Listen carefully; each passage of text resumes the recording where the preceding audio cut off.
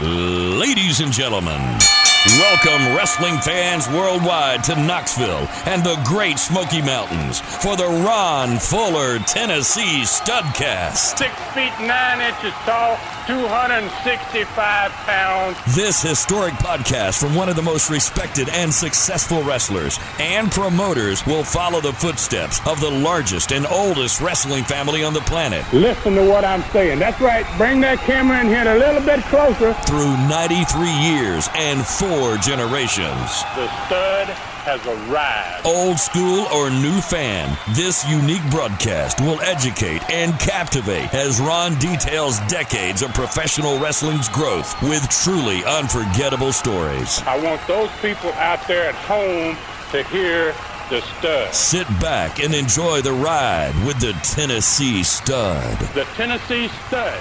You will learn that name. You will remember it. And now, the stud is here. Hey, everybody. Welcome in once again. It's David Summers hosting another Studcast with the Tennessee Stud, Ron Fuller. It's the story of wrestling in America, as told by the Stud, whose family started the profession 100 years ago. Now we step back into the ring, back into time, into the Great Smoky Mountains, and the Tennessee Stud, Ron Fuller, living the good life. What's going on, Ron? Oh man, just enjoying myself at some pretty cold nights now. Every once in a while, I do something on social media, and I get all these people responding to me. And now, instead of wearing those T-shirts, I'm wearing a jacket, man. And, 26 here last night. So. Yeah, it's not a windbreaker either, is it? No. It's a little beyond the windbreaker some nights. Yeah. Some days. So, but it's what happens in this part of the country, and it's still beautiful. We still got a few leaves, in fact, on some mountains anyway, where the wind don't get to them very much, and it's been an experience, quite an experience living up here, man. All right, but have you had the first real snow yet? Nope, seen no snow yet. I kind of thought we might see a little bit last night, especially since it got down to 26, but we didn't get no moisture, man. So obviously we didn't get any snow, but it could happen at any time, I guess. All right. There's already been some on top of Klingman's Dome. Yeah. Saw a picture of that. So they're getting it up there, but that's 7,000 feet up. All right, just be ready to have your hubs locked in and chains if necessary. So, all right, Stud, there's a lot to talk about today, and all Studcast fans are definitely on fire now, Ron. The last one ended with 2 of wrestling's greatest stars being carried out, Ron. A young bruiser, Brody, on his way to fame, and the other one, the world-famous Australian Kangaroos' own Al Costello. Plus, Southeastern Wrestling had become, almost overnight, the best small territory, we're talking in the world. One of the best tag teams ever. Last Studcast, can you believe it? They split up with a violent encounter that started at ringside. It continued upstairs to the Heels dressing room at Chilhowie Park, and then back outside the dressing room. Almost 4,000 crazed fans in this building, meant for 3,000, saw the future in Bruiser Brody, billed as Ronald Pope, but stretchered to the dressing room, and they saw the past in Al Costello as he was put in an ambulance. There's so much to keep up with. Neither of the two, can you believe it, would never be seen again in southeastern Knoxville. So new stars arriving every week, and old favorites like Bob Armstrong and you are leaving after losing hugely important matches. The TV show, voted by Wrestling Writers of America as the best in the world, had Southeastern flying high as the best small wrestling territory in the entire world. Some of the greatest stars ever filled the rings. The largest per capita audiences for TV shows anywhere in the world were watching Southeastern across 5 states from some of the best TV stations in America. Listen, you had to really be pretty proud of all this, Stud. You had created something really special, and now you rewind all of it, and again, you capture the world's attention with the hottest new YouTube channel, Southeastern Rewind. It is so cool. How does it feel, Ron? Gosh, man, it feels good, man. Just like it did, I guess, the first time it happened back 40 years ago. It felt good back then. It feels good now to be able to rewind these programs again and be able to show them to old fans. And these great old school shows, man, like the Continental and USA Championship Wrestling and the Southeastern one that's on the Rewind channel right now, they are bringing back memories for those people that watched them originally. I hear that all the time, social media.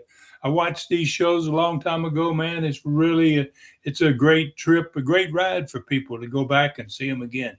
And, and it's at the same time, Dave, we're also building a growing audience from new wrestling fans that never experienced these type of TV shows with great wrestlers, great angles, storylines. There's no storylines anymore in wrestling TV shows. And all of that is in these older wrestling shows. Yeah. There's 2 new TV shows added each week now. We're doing that. One is Continental Championship Wrestling, CCW. It was called by us, the wrestlers and those people that were dealing with it on a daily basis.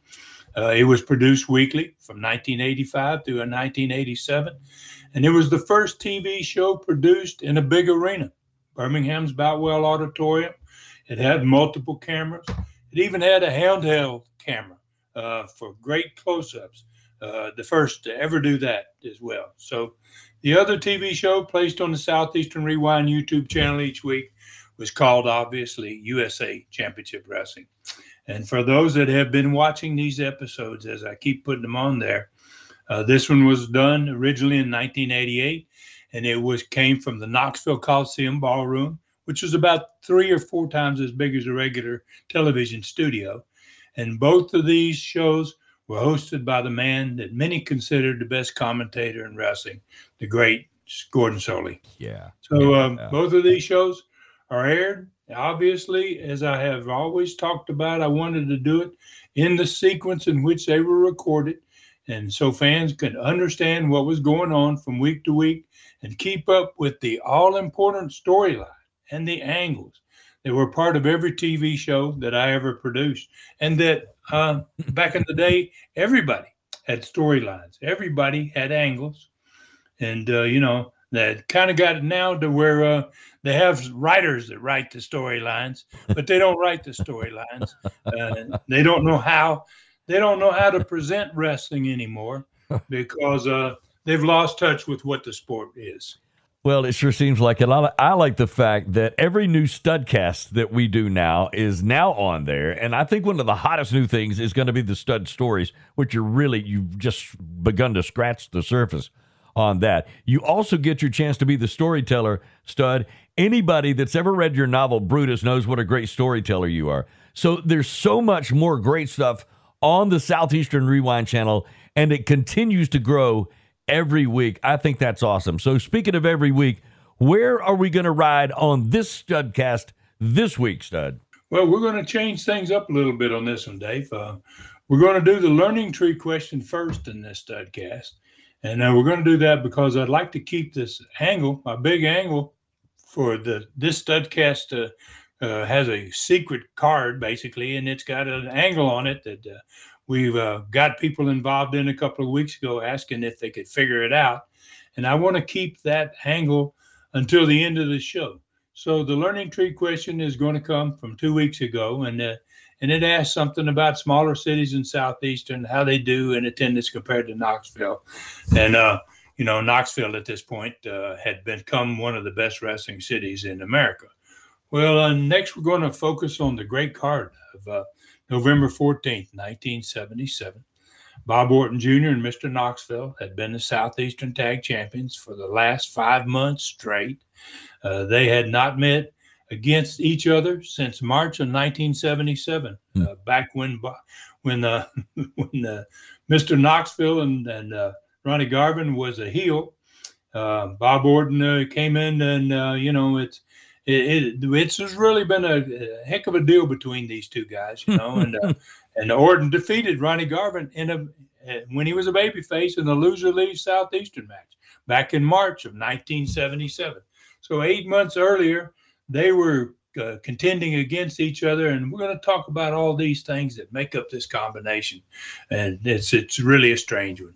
So Joe Leduc and Roy Lee Welch, they're going to be defending their newly won Southeastern tag belts against the team that had been raising havoc, man. That was Don Carson and the Assassin, since both of those two had come back.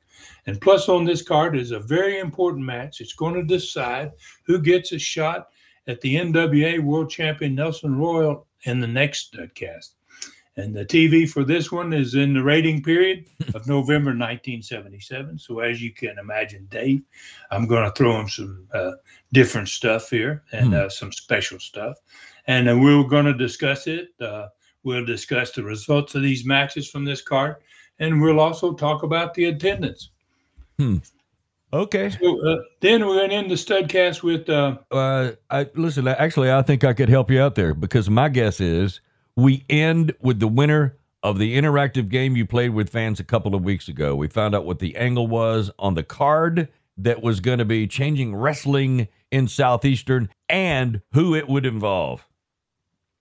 Good guess, Dave. You know, last cast, we gave an answer for a fan about an angle worked on last week's show. And it was a huge angle, but it wasn't the one I really wanted someone to figure out first. So we're going to end this Studcast with today's training. And as we follow up on the second major angle, the one that I really wanted to put the focus on, and we're going to be going big time in these last three Studcasts. We were really throwing some angles at them. So this was the major angle. And I had in mind 2 weeks ago, and when we got the fans involved to see who could figure it out, where Southeastern was headed, things began to quickly change, and they were changing fast. A lot of talent coming and going, and we're going to find out today who was able to figure out what was going to happen before it actually did. So I'm ready to ride, Dave. But and who asked that learning tree question again? I don't think I had that person's name. All right, why not? Here we go, Stud. So a gentleman named Barry Whitmore says, how are the smaller cities in Southeastern doing in attendance compared to Knoxville, that had really become one of the best wrestling cities in America? Great question there. Yes, it is a heck of a question. And, usually, man, when you had your major cities going well in your territory, the smaller cities were going well too, and those big crowds in Knoxville meant that it wasn't just Knoxville fans that were loving what they were seeing on TV, but it was all the fans in all that part of the country that were watching the TV. It didn't make any difference where they lived. We were making wrestling fans out of them back in this stage, and our biggest problem at that time was the fact that buildings everywhere were just too small for us. And, that's a good problem to have, but, you always want to do as much as you can in any business that you're operating to be successful. So the Tri-Cities of Johnson City, Kingsport, and Bristol, Tennessee, they got their wrestling every Tuesday night. We ran in Johnson City in a little place called the Rec Center in Johnson City. It only held about 3,000 fans, and we sold it out every week. But the problem was we couldn't run anywhere else every week except that building. So occasionally we did run some weekend shows. Kingsport, for instance, there was a big high school gym called Dobbins Bennett, and it held about 5,000 people. There was another city up there, Bristol, which on the border, Tennessee and Virginia. And it had a nice gym called Viking Hall, and it also held about 5,000. So the three cities were all within 30 miles, only 30 miles apart. So we couldn't run in either of the larger two buildings regularly because they were high school gyms, and, you just couldn't get those high school gyms on a regular basis. So obviously we're not able to take advantage of the population in that Tri-Cities area like we would have liked to have done. But we were doing as much business as we could do up there, considering the sizes of the building. So everything in Kentucky was on fire, man. Harlan packed in over 3,000 in their gym every other Saturday night, and the city's population was only 3,300. So if you're doing 3,000 in the gym and there's only 3,300 live in the city, you're doing pretty good, you know. Yeah. And Hazard had the largest building in that part of Kentucky, you know, and we couldn't get in there as often as I wanted to, but and it held about 5,000. It was almost similar to the size of the Coliseum. It was maybe 1,000 people less than what the Knoxville Coliseum would hold. And almost every time we went up there, we just about filled up that 5,000 seat building. Hazard's population was less than 10,000, but in a town of 10,000, we drew 5,000 to the matches. I say that's pretty good per capita. That's a pretty good crowd. So we just couldn't get up there often enough. We couldn't get into that building often enough. And then we had these smaller Tennessee cities that were just selling out everywhere, all of their gyms. And a lot of times those gyms would sell out 30 minutes or more before starting time. Mac McMurray used to come in and tell me he was the referee, but he also was handling ticket sales, and he was kind of in charge of the people that handled the sales. And he would come in and tell me, Ron, we're sold out. You know, I know it's 40 minutes before we start, but there's no room for anybody else. So that's a good problem to have. Yeah, it is. Couldn't complain about that too much, right? Yeah. So what happened is summertime came around, and that was obviously our best time of the year because we didn't have to stay inside the gym. We could run in the football stadiums. And sometimes we'd have a bigger crowd in a football stadium in some small town in Tennessee than we could put in the Knoxville Coliseum. So the bottom line, Mr. Whitmore, per capita, the smaller cities outdrew Knoxville sometimes on a regular basis when we could get in their football stadiums. Wow. So we were really lucky, man, to just be in a great wrestling part of the country. Oh, and actually, I think you guys were actually making it great wrestling country. And I mean, just the interaction in those small towns, just looking for entertainment. And there you were. If it wasn't basketball, they were. And that's what those areas of Kentucky were all about. But if it wasn't basketball, they were certainly coming to see you guys. So why don't we move to the entire card, the whole card for Knoxville, back in the Coliseum again, and I think we're at Friday, November 11th of 77. That's correct. All right. Right, man. So the opening match in this card on November 11th, 77, Ricky Gibson against Jerry Myatt. The second match was two stars going at it, two quality wrestlers in the second match. Thunderbolt Patterson, who was just starting there, and he was taking on the pro, who was Doug Gilbert. And Doug had been there for many months, was a tremendous talent and a great guy to have on any card. The third match on this card had special significance. The winner was going to get a shot the following week at the World Junior Heavyweight Champion, Nelson Royal. And this one, obviously, is an international affair because it puts from England, Tony Charles, against from Ireland, Pat Barrett, a couple of the greatest wrestlers in the world. And then the Southeastern Tag Championship, the new champions, Joe Leduc and Roy Lee Welch, are going to face off against Don Carson and the Assassin. And the next match on the card was billed as a special challenge match. And the former Southeastern Tag Team champions faced off against each other for the first time in 8 months. Since March 17, 1977, when Ronnie Garvin lost the Lose or Leave Town match to Bob Orton Jr. And Ronnie was a huge babyface at that time, and now he's back wearing a mask, calling himself Mr. Knoxville because he lost that match back in March against Bob Orton Jr. And now these guys are going to be facing each other again, man.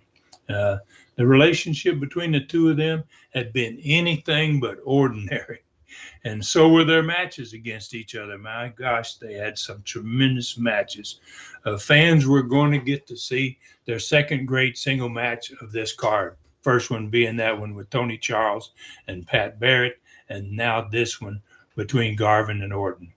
And the main event was the Southeastern Championship match. with the no disqualification rules. It was my brother Rob's first match against the Stomper since the Stomper, Don Carson, and the Assassin. All three conspired to send me out of the Southeastern. So Gorgeous George Jr., he's going to be in the Stomper's corner. Yeah, no surprise there. That's a great card, Ron. Okay, so Charles against Barrett. Winner gets a shot at the World Junior title. Mr. Knoxville versus Bob Orton Jr. Southeastern Tag Title match. Leduc and Roy Lee against Carson and the Assassin. So tell us who was on the TV for November 5th of 77, especially since it was a TV rating period show, right? Yes, it was. I mean, everything in the month of November. You had 4 rating periods during the year. Mm-hmm. November was a particularly important one because it was fall. Yep. More people were home. They were watching their TVs. Television stations really looked strong at that November and February book. Yeah. So this November book was a very, very important one. So Les opened up with a tight shot, and he ran down the card for the day. Mr. Knoxville was going to be in single matches after what had happened the night before, and we're going to get to that. Thunderbolt Patterson is going to be in action on this show. Irish Pat Barrett's going to be in action on this show. And the main event for this TV show is going to be a championship Southeastern tag match with the champions, Joe Leduc and Roy Lee Welch. They're going to be wrestling against Don Carson and the Assassin for the belts on television. And they're going to be wrestling against each other the following Friday night in the Coliseum. But I wanted to put them on TV against each other, man, to have people see what kind of match these guys are going to have. Now, that's a big-time TV, Ron. What a great tag championship match for ratings, period. Okay, so who opens the show with Les? Well, when the cameras backed away for the tight shot with Les, the shot on the set behind Les was not nearly as bold a photo as they usually were. It was something simple, with Al Costello reaching under the bottom rope to pull Roy Lee Welch's leg from under him, but instead he had reached and got Bob Orton Jr.'s leg. So when the cameras picked up Bob Orton Jr. sitting with Les, most of the studio, they had been to the matches the night before. That was always the process, man. Those fans went there, they watched the matches. They were the first ones to show up TV the next day. And most of that crowd had already seen what had happened the night before. But those people at home had no idea what they were about to see. So the studio erupted in cheers, man. Bob Orton Jr., man, as soon as they saw Bob Orton sitting there with Les, they started cheering like crazy. He had definitely become a babyface in one night, man. So Les welcomed him, and they were about to show the video from the night before. And then all of a sudden, kind of awkwardly, Ron Wright just appears on the set from out of nowhere. And Les and both Bob are obviously confused. I mean, they're like, wait a minute, you know what? So Ron Wright, you know, at this point, he hadn't been on a Southeastern wrestling event or a TV show in more than 4 months. Wow. So, you know, it'd been a long time since the fans had seen Ron. So the studio erupted in cheers again, just like they had cheered a second ago for Bob Orton Jr.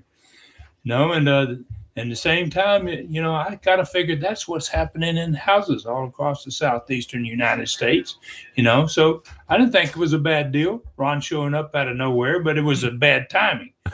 So, yeah, and it was definitely bad timing.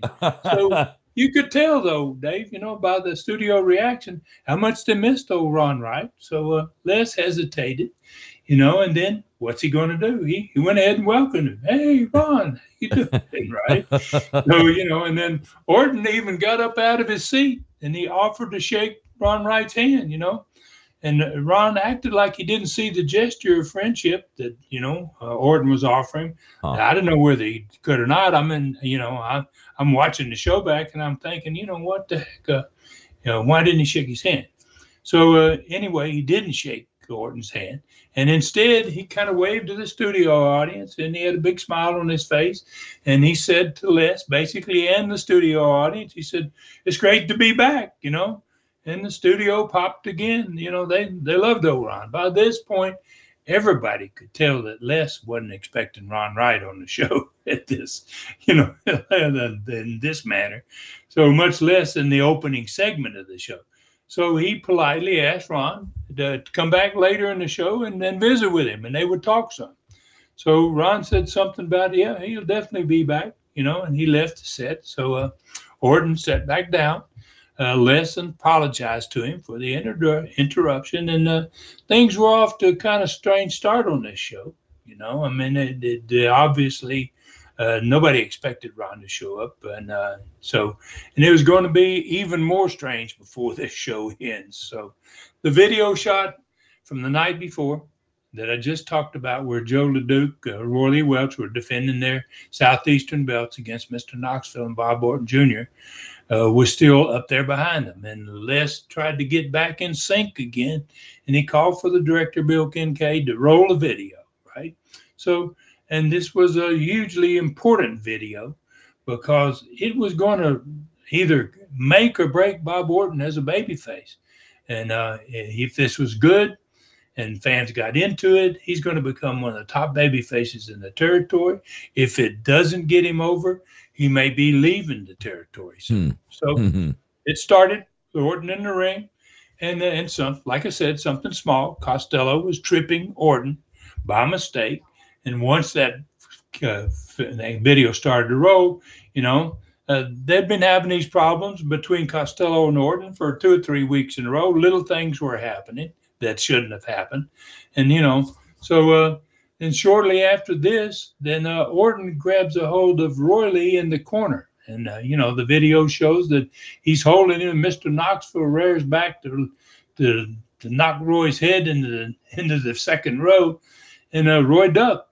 And he knocked Orton into the second row, basically into the second row. Orton fell backwards off the apron, and he landed on Costello, who was sitting out there in a chair, wasn't paying attention. So that type of mistake was major. It wasn't like the last little mistake. And Orton had been having problems with the Costello, and Garvin had been trying to settle the arguments for quite a bit, and I think this kind of snapped Orton when he landed out there on Costello, and Mr. Knoxville had knocked him off the apron. Then he just reached in, grabbed Mr. Knoxville's feet, jerked him out from under him, and he drug him out on the floor, and they started to fight. And this video, that's where this video just turns into something phenomenal. You could never explain it, but people watching this and seeing it basically live, it was truly amazing. So, referee, they're fighting, and, the building just went nuts. I mean, as soon as the two heels had been partners for 5 months, started banging each other and just going crazy out there, the building just got really into it. And the referee just stood there and counted them out.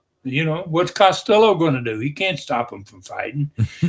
He's trying, but he can't get him back in the ring. And the referee counted them out. He had him ring the bell. The fight's still going on the floor, but he had him ring the bell. He went over and raised Roy and Joe's hands, and he gave them their belts. And they left the ring, and they weren't even noticed. I mean, because every fan in the building, they were only interested in what's going on over there in the fight between these two guys. Kind of like all hell had broke loose, man. So the fight between Orton and Garvin continued on the floor outside of the ring. And then they finally rolled back up into the ring. The video's picking up all of this. The fans are just wild in the building, and it was soon clear who Al Costello wanted to win this particular fight because he attacked Orton from behind. They were both fighting, and he made his choice. I'm going to go along with Garvin here with Mr. Knoxville, and he attacked Orton from behind, and that made it even clearer who the fans wanted to win. That decision for them that they're going to go with Orton. So both Garvin and Costello end up then stopping Orton, obviously 2-on-1 here. And Mr. Knoxville grabs him up and he slams him in the middle of the ring, and he goes up to the top rope. to do his knee drop from the top rope. And when he came off of there, he was as high as I'd ever seen him before in the air, and Orton moved. And wow, the crowd exploded, man, and so did the studio, man, who was watching all this on the monitors that were in the studio. And Mr. Knoxville, Garvin, landed hard on his knee, man. It was pretty obvious. And then he went flying straight through the ropes, man, out onto the floor. And he was laying out there holding his knee. Costello started on Orton by himself. Orton's still down. You know, he just moved out of the way, but he wasn't up on his feet. So Costello figured, well, this is my spot. I better get him if I can. And he started to tear into Orton by himself. And, you know, and the studio crowd, they responded to seeing what was happening at this point.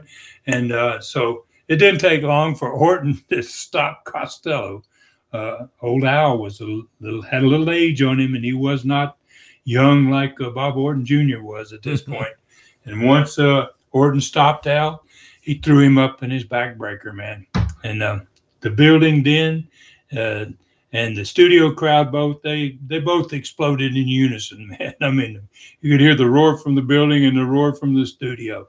And Orton jumped up and down several times to just accentuate the pain on poor old Al.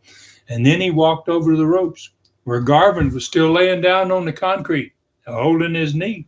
He'd hurt his knee. And Costello was still sprawled out across Orton's back. So suddenly in this video, one of the worst bumps I ever saw, Orton just dropped Costello head first off of his shoulders and onto Ronnie Garvin's back on the concrete floor. Whoa. And there was an explosion from the crowd because they loved to see what he did. But then there was another gasp from the crowd that came immediately because it looked so nasty a bump that I thought it killed him. I thought there's no way Costello was going to survive that bump. Wow. You know? Yeah. And Orton just left the room. Right? He went up to the dressing room. He was through with him. You know, he dropped his manager on his head out there, and Garvin's got a busted knee, and you know, so he just went on to the dressing room. And when he left the building, the cameras followed him, and it showed the fans by the hundreds were reaching and patting him on the back as he went through this big, huge, massive crowd in this building. Way too many people in there for the size of the building. And the fans were just all for Orton. They were really into it.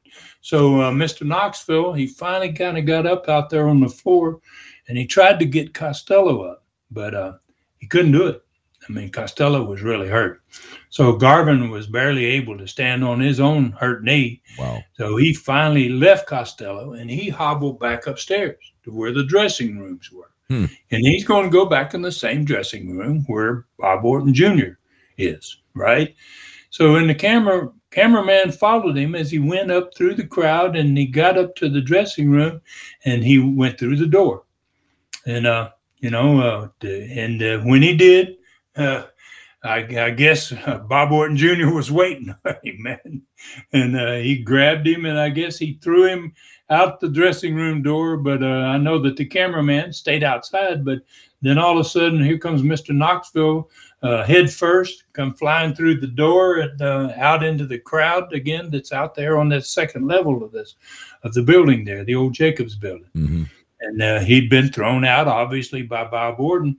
And that wasn't enough. So Orton came on out. He brought with him a steel chair, and he crowned Ronnie Garvin on the head with a steel chair, man. And but at this point, now the crowd upstairs and downstairs in that big old sold-out park building, they were absolutely on fire. So the video ended. And it ended with a shot of Al Costello being carried to an ambulance. I mean, he was really hurt. And Les finished the video by announcing that the two of them, meaning Ronnie Garvin, Mr. Knoxville, and you, Bob Orton Jr., are going to settle this next Friday night. And that Al Costello that you see on the stretcher there getting into the ambulance, he spent the night in the hospital, and he's not likely to return to the sport for quite a while. Ooh. So let's thank Orton for watching this really unbelievable video. And then he wished him well next Friday's showdown with Mr. Knoxville. Holy cow. What an opening to the TV show, and there had not even been a match yet. So how do you follow an opening like that? Well, I'm going to follow it with Mr. Wrestling arriving. Mr. Knoxville is going to be arriving himself, man. Mm-hmm. Bust out there right into the studio for the first live match. He's got his knee bandage up. Obviously, it's hurting him, but it didn't bother the heat, man. He was really grinding heat at this point, man. And now being against his own tag partner, his heat is going to just get even better.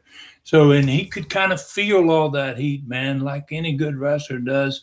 A good heel anyway, when the crowd hates him so much, it makes you want to do more. You want to make them matter. And that's what he did. He just pulverized his young guy that he was in the ring with. And then he set him up, and he went up. And I think one time before, Dave, we talked about it, he did something that he had never done, but one time before, he actually hit those lights up in the rafters of the TV station. He went so high that he hit those lights again. Yeah. And then he came down and hit that young opponent's throat with that knee, man. And, wow, it was a short match, but it spoke volumes about what was to come from Ronnie Garvin and Mr. Knoxville. Holy cow. Mr. Knoxville went to the set with Les. Orton made his interview out of Studio B. And the heat between these two guys was volcanic, man. I mean, they just hated each other, And they both, during the course of that interview, they promised as much violence next Friday as the fans had seen the night before, right? When they got into the fight. It's going to be worse next Friday night. That was basically the storyline. And these two always had great matches. From the very beginning, 8 months earlier, when Orton had arrived in Southeastern. But this time, their matches are going to be unforgettable. So Thunderbolt Patterson was next up in the next match. And Thunderbolt struck the dang studio crowd, I'll tell you that. And the fans at home, he had a unique style about him. And it never took Thunderbolt very long to get over in any territory where he ever went. And this was only his second match, but he was already beginning to be a star. You could see he's going to be money. So Ron Wright arrived at the set again during Thunderbolt's match. And Les obviously wasn't prepared for it again, So Les, finally, he welcomed him back, and then he had to speak to him about, ask him something, So he asked him what he'd been doing in his absence from Southeastern. And Ron Wright just one word answer, really in kind of a nasty tone. And he said, "I've been doing without." he said, "My brother and I, we used to be stars here, Les. You remember those days." And he goes, and for many years we were the stars. And now it's the Fullers, it's Armstrong, it's Joe Leduc, it's Tony Charles, it's wrestlers from all over the world. Yeah. But we used to be the deal here, basically. So he was upset, right? So Les was kind of stunned by that answer. He wasn't expecting that, So the studio crowd, obviously, they couldn't hear what he was saying because they're watching a match up there. So the, home audience, they had to be surprised to hear that, out of the clear blue, wait a minute here, something's wrong here. So Thunderbolt came to the set after his win in his second match for Southeastern and on the TV, and Ron Wright was just leaving. So Thunderbolt gets to the set, and Wright's yet to clear the set, and Thunderbolt offers his hand to Wright, and he gives him a compliment. You could hear, because they're right there by the microphone, and you could hear Thunderbolt say to Ron, he said, "I've always been a fan of you, Mr. Wright." And he wanted to shake his hand. Ooh. And Ron just walked past him, didn't shake his hand. Oh. And then he said, and this was picked up on the microphone, he says, "If you've always been a fan, why don't you tell the Southeastern owners that?" Oh. and then he went disappeared. Ah. So now, so Thunderbolt asked Les, what's wrong with Ron Wright? You're like, what's the deal here? So boy, but Bolt was, his interviews were just as powerful as his work in the ring, man. And he turned all of his attention, man, to his opponent in Studio B. He was wrestling the pro the following Friday night, and he just started tore right into the pro, and they carried, and they're part of the setting up for the next Coliseum show, man. Bolt was going places for Southeastern. All right, so what's going on with Ron Wright? I mean, the perception is he's a really good guy, but I think there's an angle in the work here. Well, that could be the case, my man. And the show's not really but half over yet, so I'm sure the same question is going to be asked all over the Southeast. I'm sure people at home are going, "What's happening here? Yeah. What's wrong with Ron?" Right? Because it was very unusual. Yeah, as you said, there's a little show left, and we have plenty of show left here. So it's a good place to take a break. Let's do that. We're going to be coming back with Gorgeous George Jr., the Mongolian Stomper, and your brother Robert Fuller on the personality profile. That is coming up next. But first, as we go to the break, let's remind you about Southeastern Rewind on YouTube. Subscribe, ring the bell to get reminders on when the greatest stories in wrestling will hit the YouTube channel. And be sure to tell your friends about Southeastern Rewind. Okay, that personality profile, it's a good one. It's coming up next right here. If you're a big Tennessee Stud fan or you know one that would like a Christmas gift from the Stud, give them something unique. Now is the time to shop the Stud store at tnstud.com. He has everything from personally autographed photos, Tennessee Stud mask, Continental DVD 5-packs with 68 matches and 12 hours of old school wrestling highlights.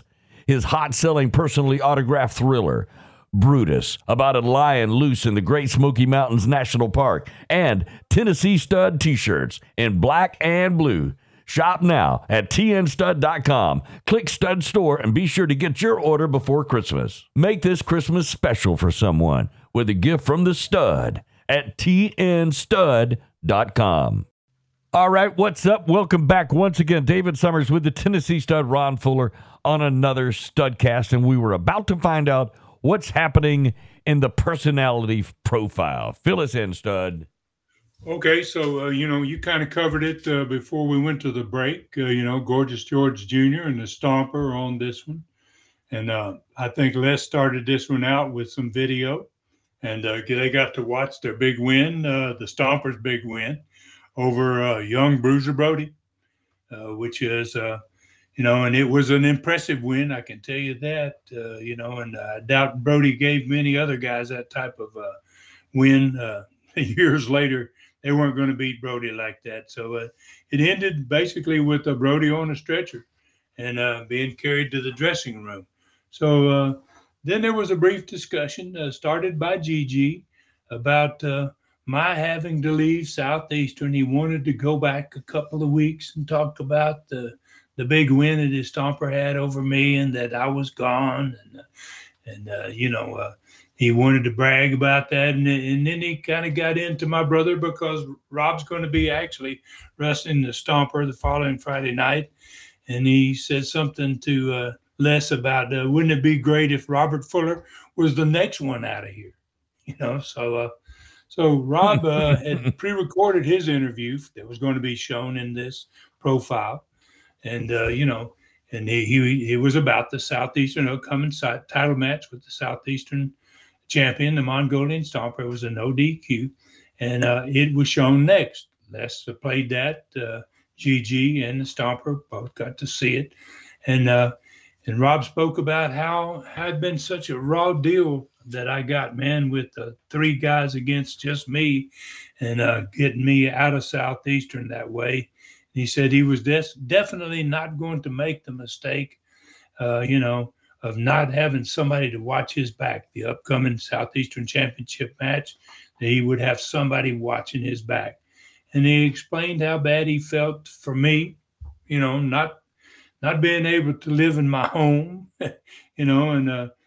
being not being able to wrestle in this area, in the southeastern area. And he says basically it was all because he couldn't watch my back on that night. That he had got a bad cut from Don Carson's glove, and he was at the hospital being sewn up about the time that the three of them did the job on me. So Gigi finished by pointing out how some of the best wrestlers in Southeastern history were gone now. Poor guys, like Bob Armstrong, like Ron Fuller. Those guys are gone, and he goes, and all that's left, he says that to Les says, poor guys like Joe Leduc, who was, permanently damaged when the Stomper busted the block on his head a few months earlier and almost broke his neck. So basically, he's making a comment that obviously the talent is not as big and as good as they were before, but he's not considering Pat Barrett. He's not considering Thunderbolt. There's a lot of great talent still in Southeastern wrestling at this point. Yeah, for real. So Irish Pat Barrett, he's the next guy up in the ring on the TV. And Ron Wright made himself at home again and stopped in to sit down with Les again. And his attitude hadn't changed from the beginning of the show. And Les kept trying to get him to say something nice, even asking Ron what he thought about this great wrestler in the ring up here from Ireland. Right? I mean, he's trying to have a conversation with Ron and trying to keep it civil, and Ron's wanting to be an ass, I guess is a good word for it, right? So obviously then Les, and points out, and he's not just a good wrestler, he's a great wrestler from Ireland, Pat Barrett. And so he asked Ron, what does he think of this guy from Ireland? And Ron said he thought he should go back to Ireland. He said something about, American wrestling, it ought to be full of good old Tennessee dog whoopings, at least 2 or 3 of them in every show, and that fans in this part of the country, that's what they're into, And he said the Southeastern Wrestling Company owners, he said, they don't have no idea what wrestling's really all about. And they've been, and that's why he said, if they knew, he said, they'd be booking me and my brother Donnie here every week instead of that punk up there from Ireland or where it was. So, and then he threw in something at the end about, things just need to be changed around here for the better, and you could almost hear Les at that point give up on, man, I don't want to ask him anything else. So Barrett won the match with one of those beautiful throws, man. Another one like the Tony Charles ones that you'd never seen before. It's like, wow, where did these Europeans come up with this stuff? And, Tony had won so many matches, man. And these guys, their interview after this match, Tony goes into the other studio. Ron Wright leaves the desk again, thankfully. And Pat Barrett comes to the desk. And then they have their interview. And, boy, it was extremely interesting just for the accents alone, man. You got an Irish guy and you've got an English guy. And he and Tony Charles, they'd been wrestling each other for years and years in matches in Europe and all around the world, basically. And the one this next Friday that they're going to have to see who's going to wrestle Royal is maybe as an important match as either of them ever had. And either one of these two guys had a great chance to beat Nelson Royal.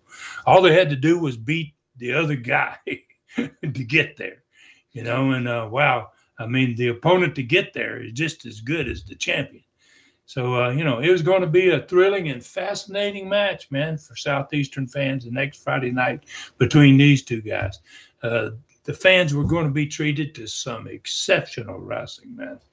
So then came the TV main event, last match, championship tag match. Joe Leduc, Roy Welch. They won the Southeastern Tag Championships on October the 28th, which was about 2 weeks earlier than this TV. And they had to do it. Roy had to put his hair up to get the match. And, they won the championship.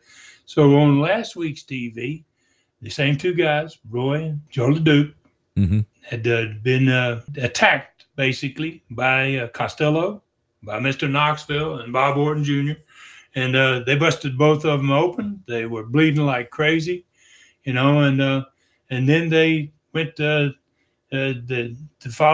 night before, they had successfully defended their belts against these same guys because these guys got into a war and a battle themselves. So they're defending their belts again today against Don Carson and the Assassin. Ron Wright joined Les as the championship match began again. I'm sure Les was happy to see it. And Les didn't have much to say to Wright by this point, and I didn't blame him. And then, you know, he'd kind of dealt with him for 3 matches in a row here, you know. So these 4 great stars had a tremendous match, man. It lasted almost 15 minutes, which is a heck of a long time for a TV match. There'd been some short matches. We had that much time left in the program, and wow, they filled it dramatically. So as the match came toward the end, Joe and Roy Lee had been in total control most of the match. And all 4 men were in the ring at the end. And the Assassin and Carson, they both stopped the guys that were with them, and they grabbed headlocks on each other, on each of the guys. And they started to run their opponents. They're going to run Joe Leduc's head into Roy Lee. And obviously that didn't work out for him. Roy Lee and Joe shoved him off at the same time. And those 2 guys collided, Carson and the Assassin, both collided face first. And they went down. Carson went down on his back. The Assassin went backwards, and he crashed into the referee. The referee, when something like this happens, the referee finds him a place to go where he's going to be safe, no matter what happens in the ring there. And what happened is the Assassin took that blow, and he went backwards. The referee standing in that corner, hoping to be out of the way. And instead, the Assassin took him out, man. I mean, he wiped him out. He smashed him in that turnbuckles, and the ref went down. The Assassin went down too, face first. And the referee crumpled in the corner, man. So Roy put Carson right away. Carson's down. He picked him up. He put him in his abdominal stretch, and Joe snatched the Assassin up, and he put him in his bear hug. Basically, match was over, man. That was the end of it. The only problem I had was there was no ref that was going to be able to hear either one of them submit. So at this point, Ron Wright, who had too much to say in this 4th trip to the desk with Les, he jumped up out of his seat, man, and he took off to the ring. And Les screamed at him, you know, where are you going? And Wright didn't answer him, obviously. He jumped up on the apron of the ring. So, you know, it's kind of an odd now. You got to realize that the fans in the studio, they had not heard any of the comments Ron Wright had made during these matches because they're watching the matches and they can't hear what he's saying at the set. Right. So they can't hear what's going on. So when they see Ron Wright jump up on the apron, they think he's there to help Leduc and Roy. And they stood up. They're all stood up and started cheering, man. And so Ron goes into the ring, and they're cheering like crazy. This is going to be great.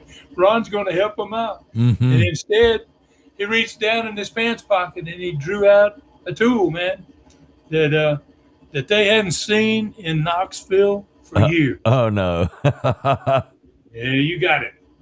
The chisel. Here he comes. He goes deep in them pants pocket, and out he comes with his chisel. There it is. There's my chisel. He had that chisel, man, and the ref was still laying over in the corner, so he didn't run real quickly to do what he needed to do. He took his time, and he went over and he put that chisel on his right hand, and he first went to Roy. The fans were still cheering him. They were expecting something very different to happen than what they were about to see. So Roy nor Joe had any fear of Ron Wright, and so they held on to their finish holds. So Wright went to Roy first, and he happened to be facing.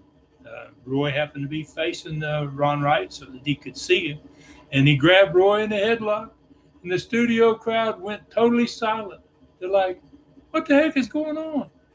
You know, and then, boy, he popped him in the forehead with that chisel. Wow. Blood squirted across the ring, man, and Roy went down face first. So then Wright went toward Joe Leduc, and Joe had his back turned to him. He didn't see what had happened to Roy. He never saw him coming. And he still had the bear hug on the assassin. And the studio, man, they figured it out right then what the heck was going on. And boy, they erupted, man. They're trying to warn Joe about, oh God, turn around, look out, look out.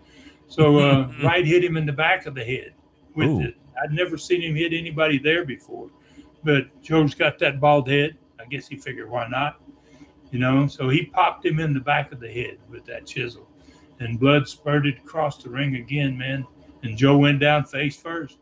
Whoa. So Wright put Carson on top of Roy, and he put the assassin on top of Joe, and he left the ring and the studio. And the referee finally got to his feet, and there the two guys are covered. And so he counted out the Southeastern Tag Champions, and he raised the new champions' hands. The studio was just going crazy, man, trying to tell the ref what the hell happened. Hey, no, Ron Wright. He don't know. I mean, he's not seen Ron Wright. Ron Wright's been over at the set. What are you talking about? So, yes, what was obvious to the crowd, the ref was just oblivious to. So, all there right. You go. Are you kidding? That is crazy. So, all right. So, what happens next, Ron? Well, Ron Wright, Don Carson, and the assassin, they go get Ron Wright. He goes in the dressing room back there. And Carson and the assassin come out with Ron Wright, and they go to the set with Les. And they're supposed to be, obviously, Joe Leduc and Roy Lee in Studio B, but neither one of them are there. They're bleeding and, and being helped from the ring. And so there's nobody there. So the three of them, Carson, Wright, and the assassin, they just start celebrating, man, like crazy guys, man, holding the belt up. And Carson starts it out by putting his arms around Ron Wright, man, and hugging him like he's his lifelong friend. And he screams over there to Les. He screams, now you know who the devil was. We made the deal with this guy right here. He's your devil, right? And, so the assassin screamed about something real loud. He's got the belt up in one hand. He's holding it over the head, and he says, "And it's worth every penny of it, wasn't it, Don?" So obviously, some money went into Ron Wright's pocket. So Ron Wright turned to Les, man, and he started out, man. And he started leaving those Southeastern Company idiots. He said, "Never turned on me and Donnie." He said, the three of us here, now we're going to change this wrestling company here forever. He said, we're going to get rid of these foreigners. All these clean wrestling matches ain't going to be no more of that. These goody two-shoes wrestlers. We're going to bring back the good old days. He said, we're going to run the show from here on out, by golly. He goes, Southeastern wrestling's through. He said, you wrestlers better join us, or you better find another place to wrestle. So, Les was at a loss for words, man. This had suddenly gone from just being a wrestling problem to being a company problem as well. The promotion is in trouble. So Rob and Joe Leduc, they finally showed up in Studio B, and I'm sure Les was happy to see that. He couldn't take much more right. So Les threw it over to him, right? And Rob started off saying something about why his brother. He says, you're looking over there at why my brother and Bob Armstrong are not here anymore. Mm-hmm. And he says, this is more than just about wrestling, I think, Les. He goes, this is about owning the wrestling company. It's about owning something. Oh. So then Joe pushed Rob aside. He had a bloody towel, but he had it on the back of his head. When he would take it and look at it, you could see the blood. Then he'd reach back and put it on that place where the old chisel had opened him up, man. And, he pushed Rob aside, and he said he didn't care. He said, I don't care. Joe was in. He did a Joe Leduc interview, man. He said, basically, I don't give a damn who owns the wrestling company. He says that right now, this is personal. He goes, he says, my good friend Roy Lee, he's on the way to the hospital right now. And he says, next Friday night, pointed over there toward the other studio. He says, next Friday night, those three guys over there in that studio, they're going to be making the same trip Roy's making, by God. He said, they're going to be getting sewn up next Friday night. He said, if they wanted a wrestling war, he says, they got it. He says, it ain't going to be against Southeastern. It's going to be against me and Roy. And he says, in fact, he was so mad he was just really ranting. He said, I'm bringing my axe to the ring Friday night. Wow.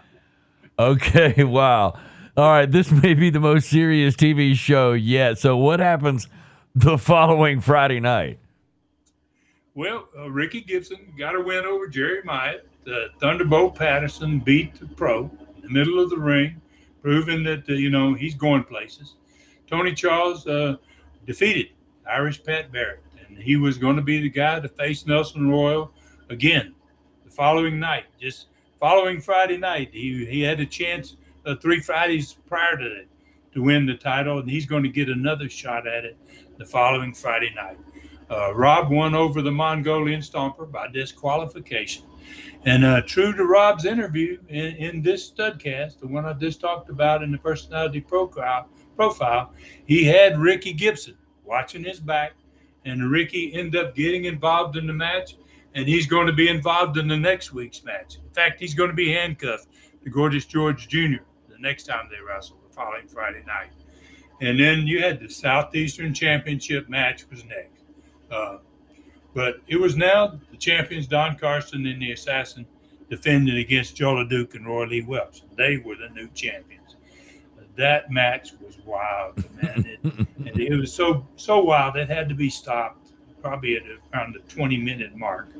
And in the next studcast, we're going to talk about how Carson and the Assassin refused after this match to ever defend the belts again against Leduc and Roy. Which is a big statement to make, but I think they're going to make good on it. So the last match of the night was also a wild one, man. And it was Mr. Knoxville and Bob Orton Jr. And it was a 1-hour time limit match, and they wrestled for the entire hour. Wow. But about halfway through that match, they both got to bleeding. So for 30 minutes, they bled in a 1-hour match. It was one of the best matches probably in Southeastern history. It was absolutely unbelievable how long they could go and how bloody they got. It was amazing. Wow. It sounds like just as good a night as the TV before it was. All right, so how did you do on attendance? Well, we were at about 5,300. We're back in the Coliseum, and we're on our way. We're going to be going bigger than that for the next 3 shows in a row. We're going to break that 5,300. One of the next 3 is going to be another sellout of the Coliseum. Oh, I bet it is. All right, but I think you wanted to end this studcast with that today's training winner from the interactive contest about who was involved in the big angle in this studcast. We all know the answer to that question now, but I think you would want to tell us who made the correct guess from a couple of weeks ago.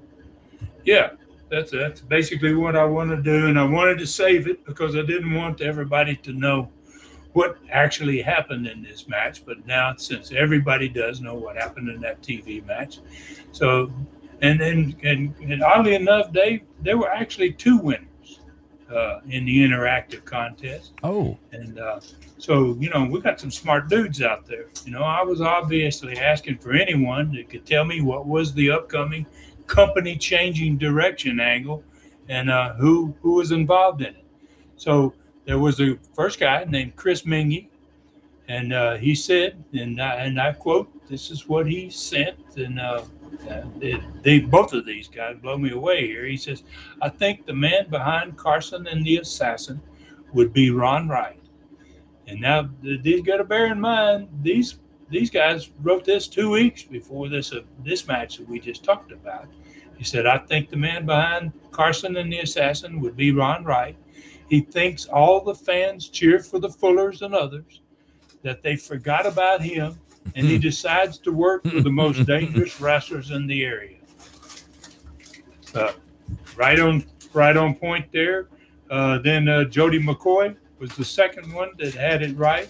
And here's his words. He says, new champs, Leduc and Roy Lee Welch, will feud with the Assassin and Carson before dropping the tag titles to the heel team after revealing the identity of their new mystery manager, Ron Wright. Aha.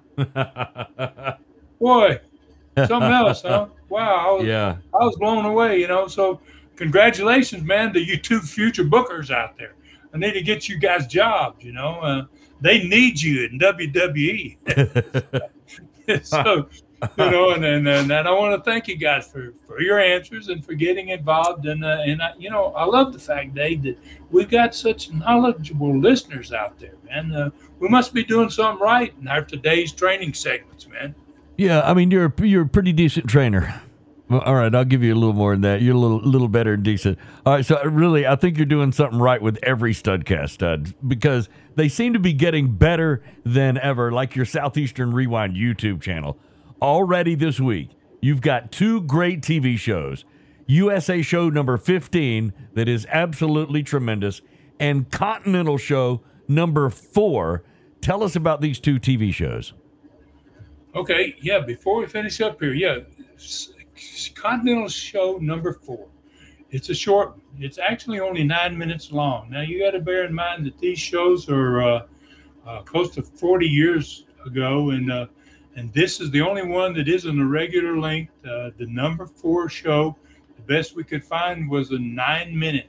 But wow, the 9 minutes, Dave, is absolutely phenomenal. It's Tommy Wildfire Rich, and he's in a match going against one of the Nightmares.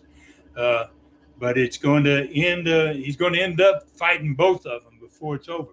And the Nightmares are going to find out. They've been on these Continental shows. They hurt Johnny Rich, and they've been carrying the flowers each week and saying, "Where's Johnny, man? What's happened to Johnny? Where's Johnny?" Well, they're going to get their question answered on this show, because once they both get on Tommy, and that building is just electric, man. It's one of the reasons I wanted to have TV made in these huge buildings. Fans watch this, they're going to go, wow. People are going nuts in that building because Johnny is going to show up, man, and he's going to help his cousin out. And wow, it's a great show. So, this feud between the Nightmares and the Riches, it's going to be one of the greatest in the history of the sport before it's all over. It's almost a 2-year feud that goes on between these 4 boys. And fans are going to notice that in this particular 9 minutes of match, this number 4 CCW program, they're going to see 2 rings, because there's a 2-ring battle royal that same night. So, and I'm going to personally explain, and you mentioned those stud stories. I'm going to do the third stud story. People are going to be able to hear it the same day as we're releasing this show, as a matter of fact. I'm going to personally explain in stud story number 3 that's going to be released same time as you're hearing this. You can find stud story number 3 on the Southeastern Rewind channel, and you can go there now and you can hear the truly amazing rest of the story that happened on that night in 1985. And just to give fans an idea, Vince McMahon's WWE is making its first trip to Birmingham that very same night. They're right across the street from us in the Coliseum. And I want fans to hear what happened that night. Pretty amazing story. And this history, man, it can only be found on my YouTube channel. It's true wrestling history from the people who lived it. And those people and those stories are on every day on Southeastern Rewind. These stud stories, I think, are going to become very, very popular for fans, and look forward to everybody listening to this one, because it has special significance. I can guarantee you that. You're going to hear me talk about the Hulk, about Honky Tonk Man, about Brutus the Barber Beefcake, All of that's going to be in this stud story number 3. Oh, there's a ton of that, and a ton of that is going to be coming in the future as well. So listen, another great one, Stud. On Facebook, become friends with the Stud on his Ron Fuller, the Tennessee Stud, or author Ron Fuller Welch page. Simply like and follow him there, and you automatically become friends with a legend. On Twitter, follow him on Ron Fuller Welch on Twitter. Get on board the hottest YouTube old school wrestling channel, Southeastern Rewind. Subscribe today and enjoy great USA, Continental, and Southeastern TV shows from the 1980s in the order they were produced, current Studcast, historic stud stories, and a whole lot more. And you can get your Christmas gifts from the Stud Store this year at tnstud.com. Click on Stud Store. You can find autographed photos, T-shirts, Tennessee Stud mask, a great Continental DVD 5-pack with 62 matches, 12 hours of classic video action, Ron's brilliant Brutus novel. You can even get it autographed, and a whole lot more at tnstud.com. Click on Stud Store. tnstud.com. Click on Stud Store. All right, that's a lot, Ron. You got a lot going on. So where do we ride next week? Well, we're going to be riding into November the 18th, 1977. In the Knoxville Coliseum, there's going to be a world title match with Nelson Royal defending his World Junior Championship against Tony Charles. And Tony was just seconds away from beating him 3 weeks earlier for that championship. Southeastern and Southeastern tag title matches are going to be on this big card. Mr. Knoxville is going to be going at it again with Bob Orton Jr. in a no time limit this time. Mr. Wrestling 2 is on this card, and the legendary Korean Pak Song is on the next card. Whoa. Another today's training and learning tree question, plus a whole lot more next week. Man, I keep saying it, then they just keep getting better and better. How do you top it? Well, I want to thank everybody, obviously, Dave, and thank you, my man, for carrying us through this one again. I want to thank everybody for listening, and don't forget, friends out there, tell somebody about us if you like the show. Please let your friends and neighbors know about it, and please take care of yourselves and others, and may God bless us all. And God bless you too, Ron. For Ron Fuller in the Great Smoky Mountains, I'm David Summers saying thank you for listening. Find me at davidsummersproductions@gmail.com. This Studcast is a David Summers production for Tennessee Stud, LLC. Thanks for joining us today for this historic Studcast. The true story continues next week. So full Nelson your friends and point them in our direction for another ride with the Tennessee Stud. 1, 2, 3. This is David Summers saying so long from the Great Smoky Mountains.